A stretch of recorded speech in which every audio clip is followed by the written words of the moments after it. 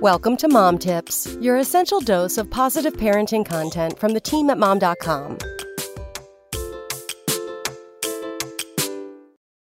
3 ways to discipline your toddler that don't involve spanking. Let's face it, when toddlers go into meltdown mode, they basically turn into mini lunatics. And if you're not hypervigilant, you might find yourself promising them what they want just to get them to stop screaming. Then they learn they only have to scream to make mommy batty enough to give in to their tyrannical demands for Dora and chocolate. Sometimes you need a few creative options up your sleeve to get your little one to behave, or at least to calm down.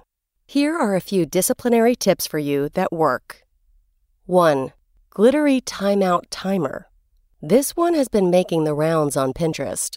It consists of a clear bottle filled with an easy-to-make solution of water, glue, and glitter. The glue makes the liquid thick enough so that the glitter takes a few minutes to settle when shaken.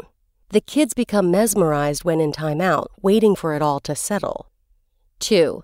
The magical 1-second timeout. This tip works for the kid who won't keep her tushy planted in timeout. You sit the child in timeout and tell her she can get up when you say so. As soon as she sits, tell her that she may get up. That way, she's obeying you without realizing it. Do this a few times and gradually increase it to a few seconds, a minute, a few minutes. The kid is usually so astonished that it was so short that they wait longer to see how short it will be next time. They don't even realize they're being trained to wait for your signal, aka obedience. 3. A crying spot.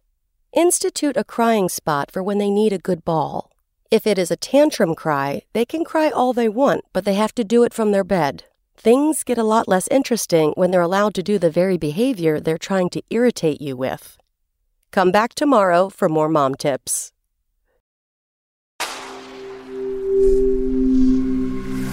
Spoken Layer.